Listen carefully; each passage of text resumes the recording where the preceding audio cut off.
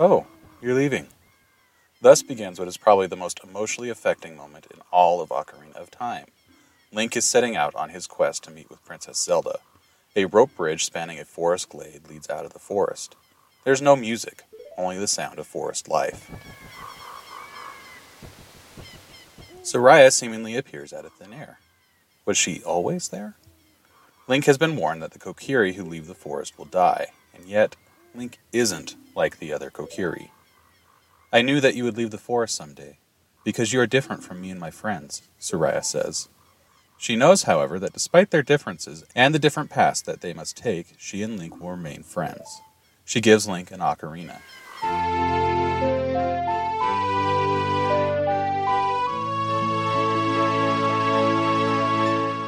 When you play my ocarina, Soraya says, I hope you will think of me and come back to the forest to visit.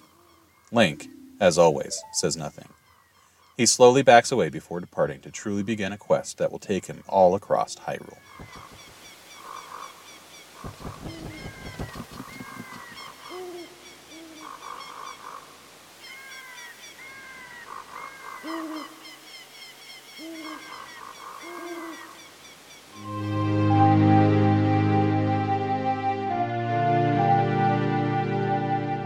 This is Legendary Adventures Podcast, and this week we're traveling to Castletown, Hyrule Castle, Kakariko Village, Death Mountain, and Dodongos Cavern.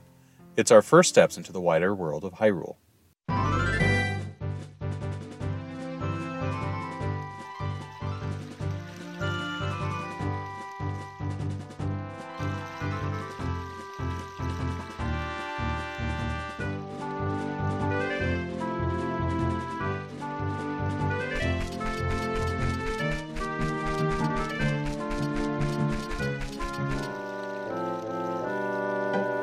Well, we'll take those steps after a conversation with a friendly owl. This is Kaepora Gabora. The Ocarina of Time features an owl is a clear nod to Link's awakening. Ocarina of Time is the first game in the series to feature a true companion character for Link in the form of Navi. But we can see the developers don't fully have the concept locked down just yet, leading to the inclusion of a second helper in the form of Kaepora Gabora. He tells Link the castle is straight ahead, then turns players loose to run through the wide open Hyrule field. I've lost count of how many Ocarina of Time retrospectives I've seen where the author describes feeling a sense of awe at the sheer scope of Hyrule Field when they first saw it. And I recall feeling no such thing my first time playing this game. What struck me most was the reveal of Ocarina of Time's day and night cycle. I didn't make it to the castle before the sun set. The drawbridge raised, the music stopped, and I was stuck outside to fend off attacks from the stalled children enemies while I waited for the sun to rise again. This is the first game that I experienced with a true day and night cycle. I had played other games such as Donkey Kong Country, which featured day and night transitions as sort of a graphical showcase, but they had no impact on the gameplay. This did. I tried to learn more about the history of day and night cycles in games.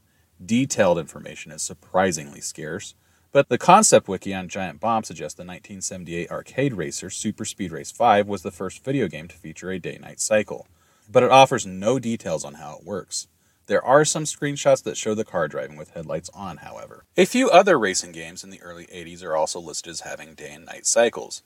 A pair of 1983 releases appear to be the first video games outside of racing games to feature day and night cycles. A Falcom-developed open-world action RPG called Panorama Toe and an adventure game from Enix called Zarth are both listed as having day-night cycles. The concept wasn't new by the time Ocarina of Time introduced it to the Zelda series, but it was the first time I personally had seen it. Castletown itself is full of life. There are several non-player characters who provide hints or world-building flavor text. There are shops, there are minigames to play, but not all are available at this point. That includes the Happy Mash shop, which isn't yet open for business. It represents a fairly significant side quest for this past portion of the game. Players will also meet Malin in Castletown, a young girl who runs Lon Lon Ranch with her father. It will also be suggested that players will need to sneak into the castle to meet Zelda. Security to the castle has been increased thanks to one of the two laughing men near the entrance to Castletown's Market Square. Exiting Castletown to the north, players will be greeted by the owl, who explains a unique quirk to the day-night cycle in Ocarina of Time. The clock stops whenever Link is inside a town or equivalent area. Before entering the castle, players will need an item from Malon. She's not here outside of Castletown at the moment. I understand it's possible to get her to move to this location by re-entering Castletown and then exiting, but I let myself get caught by a castle guard. Once thrown back outside the castle gates, I was able to speak to Malon. She said her father went to the castle and hadn't returned. She gives Link an egg. Now it's time to really sneak into the castle. This is the first in a number of stealth sequences. Stealth will become a repeated element included in some form or another in most Zelda releases following Ocarina of Time. Players must first stay out of sight of the guards and climb a vine-covered wall to enter the castle grounds. Inside the castle grounds, players will find Talon, the father of Malon. He is sleeping and blocking the path forward. As the sun rises the day after getting the egg, it hatches into a rooster. Players can use this rooster as an item to make it crow and wake Talon to make him move. Players can then move a pair of blocks to reach a pathway into the castle walls. Here, players need to stay out of sight of the guard to get into the castle courtyard. There are rupees outlining some additional challenges for those who wish to take them on, but they are optional. Inside the castle courtyard, players will meet Princess Zelda.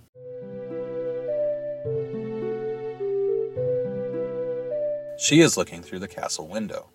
Once she realizes Link is there, she immediately recognizes him as a figure from a prophetic dream she had.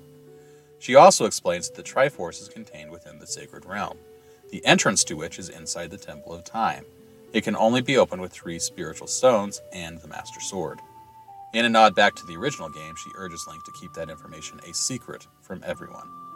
Zelda also explains her prophetic dream had a warning about Ganondorf, the King of the Gerudo, and his treachery. Her father does not believe her dream to be prophecy. Link sees Ganondorf through the window paying fealty to the king. As he takes a knee, he turns to look at Link. Zelda then tasks Link to travel to the Gorons of Death Mountain and the Zoras of their Zora domain to obtain the remaining 2 spiritual stones. She gives him a letter that will allow him to proceed up Death Mountain. As players turn to leave, they will be met by Impa. This is the first time Zelda's Maid has been visualized in a game. Some form of Impa played a key role in the first 2 games, but only within the pages of the manual. This version of Impa is a member of the Sheikah tribe, a mysterious race who serves the royal family of Hyrule. She teaches Link his first Ocarina song, Zelda's Lullaby.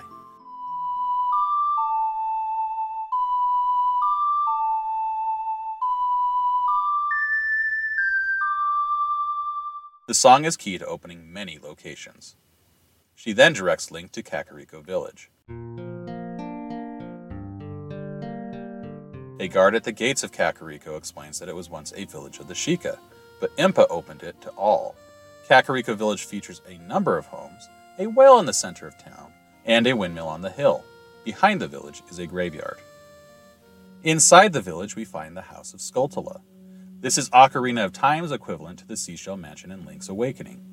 Players will come to the House of Skulltula to get rewards for collecting gold Skulltula tokens. The house is occupied by a family which is cursed by the gold Skulltulas. It has turned them into spiders.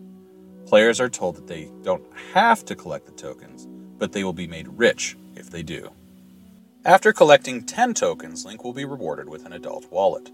After 20 tokens, players will get the Stone of Agony, or the Shard of Agony in the 3DS version. This is used to find secret grottos hidden in the world map. 30 tokens gives the player another wallet expansion, the Giant's Wallet. 40 grants the player 10 bomb shoes. 50 grants a piece of heart.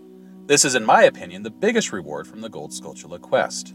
There are 100 spiders in total, but only 50 are really needed to be found. This is in line with the secret seashells in Link's Awakening. In a change from that quest, it's possible to find all 100. Finding all 100 essentially grants the players unlimited money. Players can collect 200 rupees each time they visit the House of Skulltula. But by the time players achieve 100 tokens, it'll be late in game, and the majority opinion seems to be that the prize is pretty worthless by that point. There are a few other goodies to round up in Kakariko Village. That includes the first bottle of the game. Players need to round up chickens for a woman in distress to claim it. In the graveyard behind the village, players can get an additional song for the Ocarina. A large gravestone at the far end of the graveyard marks the royal family's tomb. A Triforce symbol on the ground offers a clue on what to do. Playing Zelda's Lullaby triggers a storm, and the gravestone is destroyed, revealing a hole.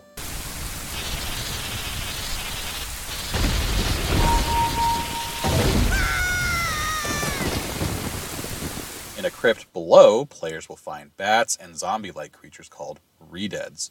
They'll also find the notes to the Sun Song, which allows players to change day to night, and vice versa on command.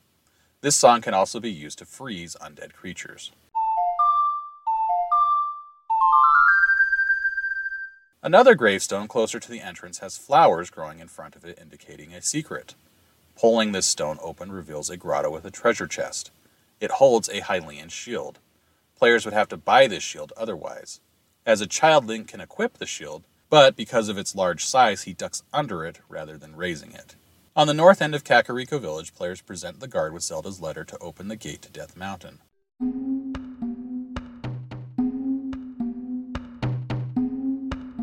On the mountain, players will meet the Gorons, a race of creatures who are made of stone and eat rocks. The Gorons lament that their primary food source, Dodongos Cavern, is blocked by a giant stone. The Gorons say that they are close to starving to death because they are picky about which rocks they eat. Their leader, Darunia, locked himself in his room, and he will only open the door for a royal messenger. Darunia is yet another reference to Zelda 2. He's named for the town in the mountains of Hyrule's eastern continent. We can meet him by playing Zelda's Lullaby. But Darunia refuses to speak to Link. We need to find a way to make him talk. Other Gorons say that Darunia loves to dance, and that he loves forest music. A passageway to the Lost Woods can be opened by lighting torches to get fire to reach some bomb flowers blocking the entrance.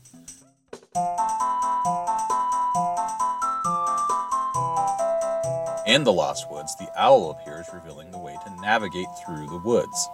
Players must listen to the music of the forest and move through the tunnels where the volume of the music is loudest. Players can progress without using the music by walking into the tunnels a short distance. The next area will load into view on the correct path. It will not on the incorrect paths, and this will work on all doors except for the final one. After passing through the Lost Woods and a sacred forest meadow, players will meet Soraya outside the forest temple. She says this location will be important for both her and Link in the future, and teaches him Soraya's song. This is the music that we've been hearing throughout the Lost Woods.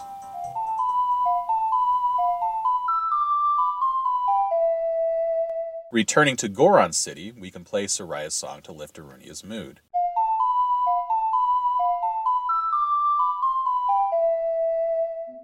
He will actually speak to Link and promises to give him the spiritual stone, but only if he clears the monsters out of Dodongo's Cavern. He gifts Link a power bracelet, allowing him to lift bomb flowers. With the bracelet, players can toss a bomb flower from above to destroy the boulder blocking the entrance to Dodongo's Cavern.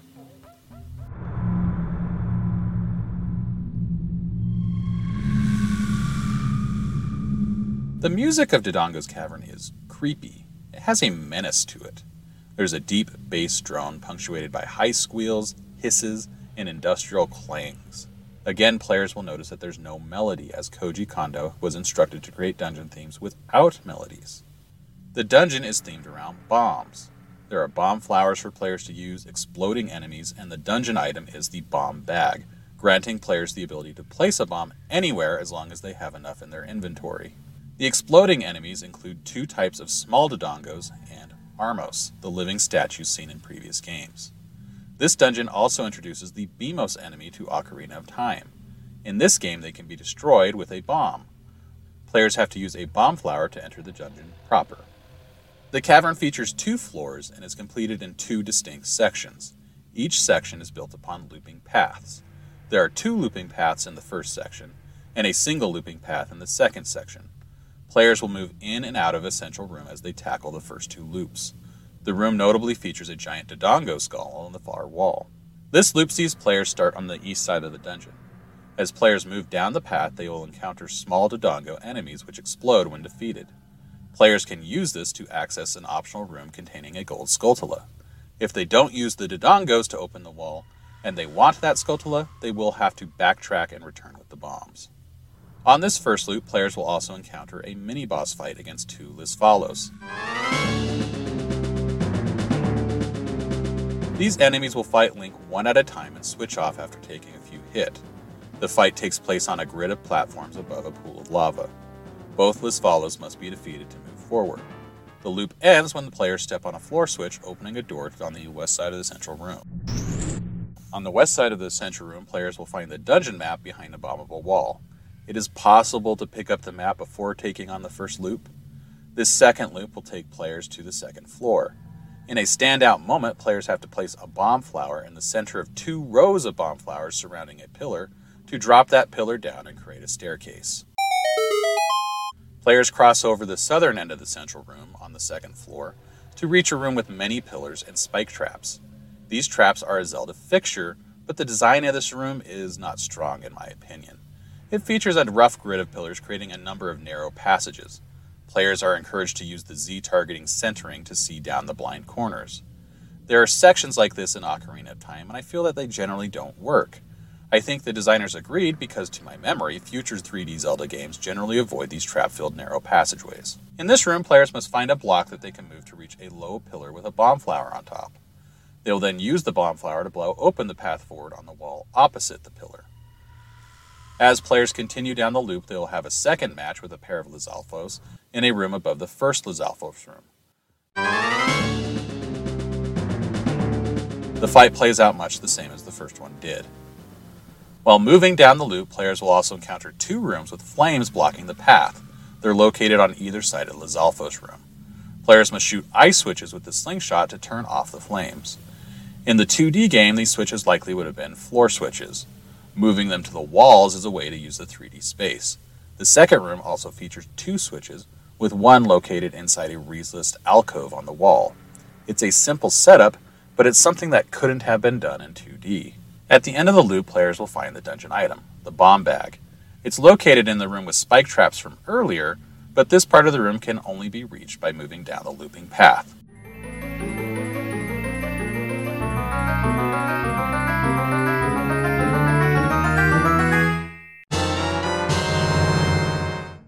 After getting the bomb bag, we exit the loop back to the central room.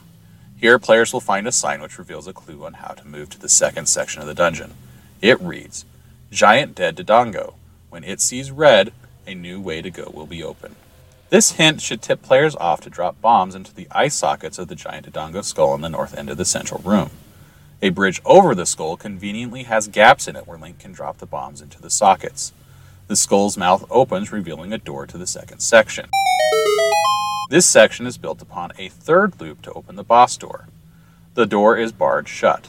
A floor switch is found in a hole in the center of the room. The bars will open when the switch is pressed, but it needs constant weight in order to stay pressed. Players will have to move down the third looping path to reach an otherwise out-of-reach block. Pushing the block onto the hole opens the boss door.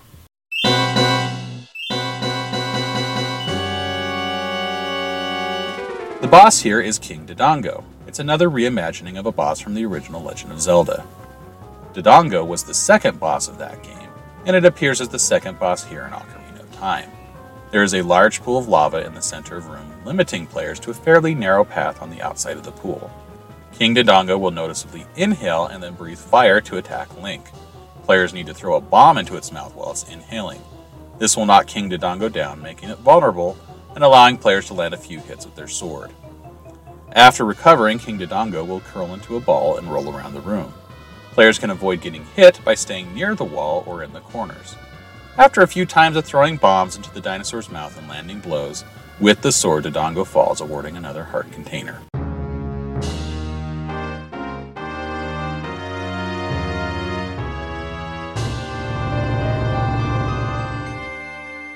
Outside the dungeon, Darunia appears, giving Link the spiritual stone and declaring them to be brothers.